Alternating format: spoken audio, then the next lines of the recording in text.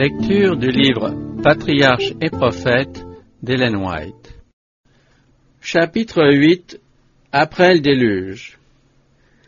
Les eaux s'étaient élevées jusqu'à 15 coudées au-dessus des plus hautes montagnes.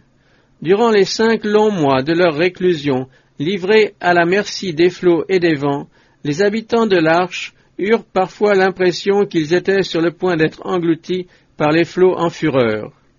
Mais, dans ces heures d'épouvante, la foi de Noé ne fléchit pas. Il avait la certitude que la main divine était au gouvernail. Les eaux ayant commencé à se retirer, Dieu fit dériver l'arche dans un havre protégé par un groupe de montagnes conservé à dessein. Dans ce port, l'arche, abritée des vagues et séparée de l'océan sans limite, put voguer paisiblement. Quel soulagement pour ces passagers à bout de force après un si dangereux voyage! Impatients de remettre leurs pieds sur la terre ferme, Noé et sa famille appelaient de tous leurs vœux le moment de la baisse des eaux. 40 jours après que les sommets des montagnes furent devenus visibles, ils lâchèrent un corbeau en vue de découvrir si la terre s'était asséchée. Ce vigoureux volatile, ne trouvant que de l'eau, se mit à errer autour de l'arche. 7 jours plus tard, une colombe, envoyée au large, ne trouvant pas où se reposer, revint à son gîte. Noé attendit encore 7 autres jours, puis il la renvoya. À la grande joie des captifs, l'oiseau revint, tenant une feuille d'olivier dans son bec. Quelque temps après, Noé ôta la couverture de l'arche, et il regarda, et voici que la surface du sol avait séché.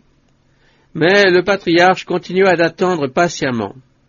Entré dans l'arche sur l'ordre de Dieu, il n'en sortirait que sur sa permission. Finalement, un ange descendit du ciel, ouvrit l'énorme porte du vaisseau, et invita Noé et sa famille à quitter leur abri et à libérer tous les êtres vivants qu'il renfermait. Dans la joie de cette délivrance, le patriarche n'oublia pas celui dont les soins paternels les avaient protégés. Son premier acte en quittant l'arche fut de bâtir un autel. En signe de reconnaissance envers Dieu pour sa délivrance, comme pour marquer sa foi au sacrifice du Rédempteur à venir, il offrit à l'Éternel un holocauste de toutes les espèces d'animaux purs. De ce sacrifice, qui fut agréable à Dieu, découla une bénédiction non seulement pour le patriarche lui-même, mais pour la nouvelle humanité. L'Éternel sentit l'agréable odeur, puis l'Éternel dit en son cœur, « Désormais je ne maudirai plus la terre à cause de l'homme, tandis que la terre durera, les semailles et la moisson, le froid et la chaleur, l'été et l'hiver, le jour et la nuit, se succéderont sans interruption. » Noé donnait là une leçon à toutes les générations futures. En posant le pied sur la terre désolée, au lieu de songer à se préparer un gîte, il érigea d'abord un autel à Dieu. De son bétail limité, conservé dans l'arche à grands frais, il préleva joyeusement un hommage au Dieu dont il avait tout reçu. À son exemple, notre premier souci devrait être d'offrir au Seigneur des tribus volontaires et spontanées. Toutes les manifestations de sa miséricorde et de sa bonté envers nous devraient susciter de notre part des marques de reconnaissance, tant sous la forme d'actes de piété que sous celle d'offrandes en faveur de son œuvre. Pour que les hommes ne soient pas saisis de terreur à la pensée d'un nouveau déluge à chaque apparition des nuages et de la pluie, Dieu fit à la famille de Noé cette promesse rassurante. « J'établis mon alliance avec vous, il n'y aura plus de déluge pour désoler la terre. J'ai mis mon arc dans les nuées, et il deviendra un signe d'alliance entre moi et la terre. Lorsque j'amoncellerai des nuées sur la terre, l'arc apparaîtra dans les nuées. Et, en le voyant, je me souviendrai de l'alliance éternelle établie entre Dieu et tous les êtres vivants, quelle que soit leur espèce, qui sont sur la terre. » Ainsi, lorsque nous voyons dans les nuages ce magnifique mémorial de son alliance avec les hommes, nous pouvons admirer la condescendance et les compassions de Dieu envers ces faibles créatures. Quand il nous dit qu'en voyant l'arc-en-ciel, il se souvient de son alliance, cela n'implique pas qu'il puisse jamais oublier ses promesses. Il emprunte simplement notre langage pour mieux se faire comprendre. Son dessein était de donner aux parents des générations futures l'occasion d'instruire leurs enfants sur le sens de l'arc-en-ciel, de leur rappeler l'histoire du déluge et de rallumer leur foi en l'amour de Dieu envers les hommes. Le trône de Dieu est entouré d'un arc-en-ciel qui auréole en même temps la tête de son Fils. La splendeur qui se voyait autour du trône était pareille à celle de l'arc qui était dans la nuée en un jour de pluie. Cette vision, dit le prophète, représentait l'image de la gloire de l'Éternel. Je vis un trône dressé dans le ciel, écrit l'apôtre Jean, et sur ce trône quelqu'un était assis. Et le trône était entouré d'un arc-en-ciel brillant comme l'émeraude. Quand la méchanceté des hommes attire sur eux les jugements de Dieu, notre divin intercesseur et sauveur rappelle à son Père sa promesse miséricordieuse envers le pécheur repentant. Il lui montre à la fois l'arc-en-ciel colorant les nuées et celui qui entoure, au-dessus de sa tête, le trône de la divine majesté. Dieu a lui-même rattaché une des plus précieuses promesses à celle qu'il fit à Noé après le déluge. Comme au temps de Noé au déluge, lorsque je fis le serment que les eaux de nuée ne se répandraient plus sur la terre, ainsi j'ai juré de n'être plus irrité contre toi et de ne plus te menacer. Quand les montagnes s'effondreraient, quand les collines s'ébranleraient, ma bonté pour toi ne faiblira point, et mon alliance de paix ne sera point ébranlée, dit l'Éternel qui a compassion de toi.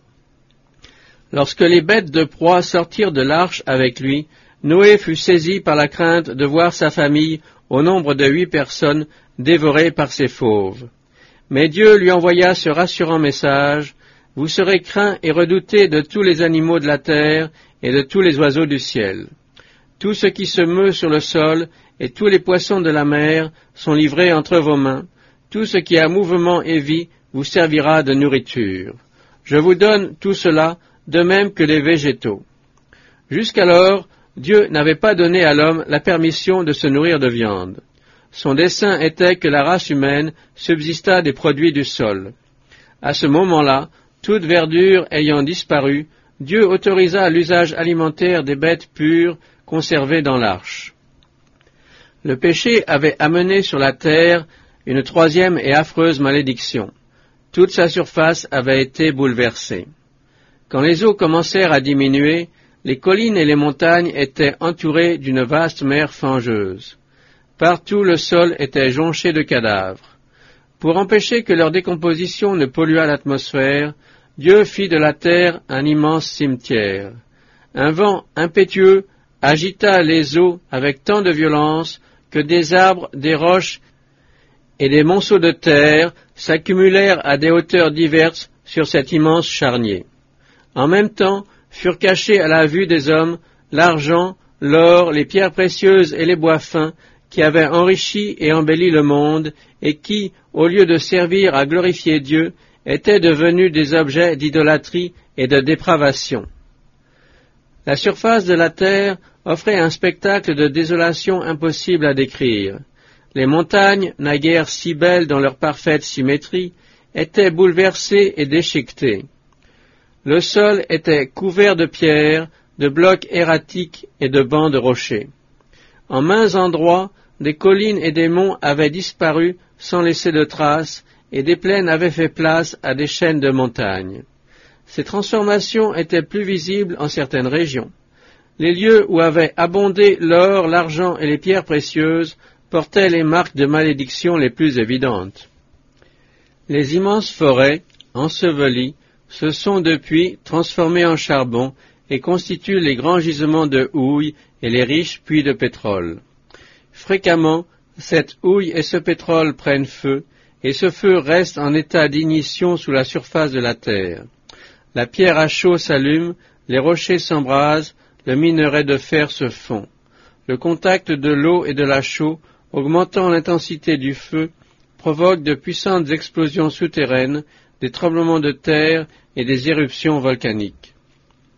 Quand celles-ci ne fournissent pas une soupape suffisante aux éléments en fusion, la terre elle-même frissonne, le sol se soulève et se gonfle comme les vagues de la mer.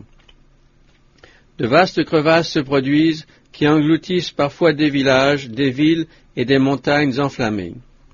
Ces remarquables phénomènes, avant-coureurs de la destruction du monde, deviendront de plus en plus fréquents et désastreux à mesure qu'approchera le moment de la venue du Seigneur. Les profondeurs de la terre sont l'arsenal d'où le Seigneur a tiré les éléments qui ont servi à la désolation de l'ancien monde. Les eaux jaillissant du sol ont alors rejoint celles qui descendaient du ciel. Mais, depuis le déluge, le feu, s'ajoutant à l'eau, est devenu l'agent destructeur de villes plongées dans l'iniquité.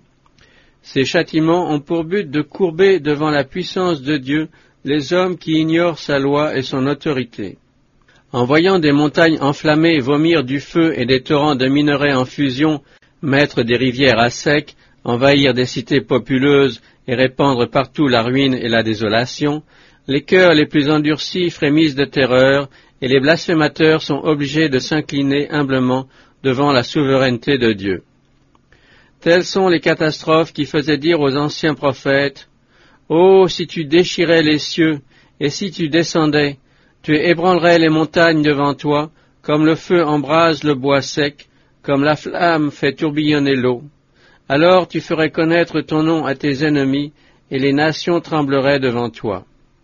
L'Éternel marche dans l'ouragan et dans la tempête, les nuées sont comme la poussière de ses pieds, il menace la mer et il la dessèche, il fait tarir tous les fleuves. » Des scènes dépassant tout ce que le monde a vu de plus effroyable marqueront le second avènement de Jésus-Christ. Les montagnes tremblent devant lui et les collines sont ébranlées. À son seul aspect, la terre se soulève, le monde et tous ses habitants. Qui pourrait subsister devant son courroux? Qui pourrait résister à l'ardeur de sa colère? Éternel, abaisse tes cieux et descends, touche les montagnes et qu'elles soient embrasées. Fais briller l'éclair et disperse mes ennemis. Lance tes flèches et mets-les en déroute. Je ferai paraître des prodiges en haut dans le ciel et des miracles en bas sur la terre, du sang, du feu et des tourbillons de fumée. Il y eut des éclairs, des voix, des coups de tonnerre et un grand tremblement de terre, un tremblement tel qu'il n'y en eut jamais de si grand depuis qu'il y a des hommes sur la terre. Toutes les îles s'enfuirent et les montagnes disparurent. Des grêlons énormes, du poids d'un talent, tombèrent du ciel sur les hommes. Et les hommes blasphémèrent Dieu à cause du fléau de la grêle, car c'était un fléau terrible. Sous l'action conjuguée de la foudre et du feu enfermés à l'intérieur de la terre, les montagnes s'enflammeront comme une fournaise et vomiront des masses de lave qui engloutiront jardins, champs, villes, villages. Ces matières en fusion, tombées dans les fleuves, en feront bouillonner les eaux qui, avec une force indescriptible, projetteront d'énormes blocs de rochers dont les fragments iront s'abattre dans toutes les directions. Les fleuves tariront et, d'un bout à l'autre, la terre sera convulsée par des éruptions et des tremblements de terre. C'est ainsi que Dieu fera disparaître les méchants. Mais, au milieu de ces bouleversements, de même que Noé dans son arche, les justes seront protégés.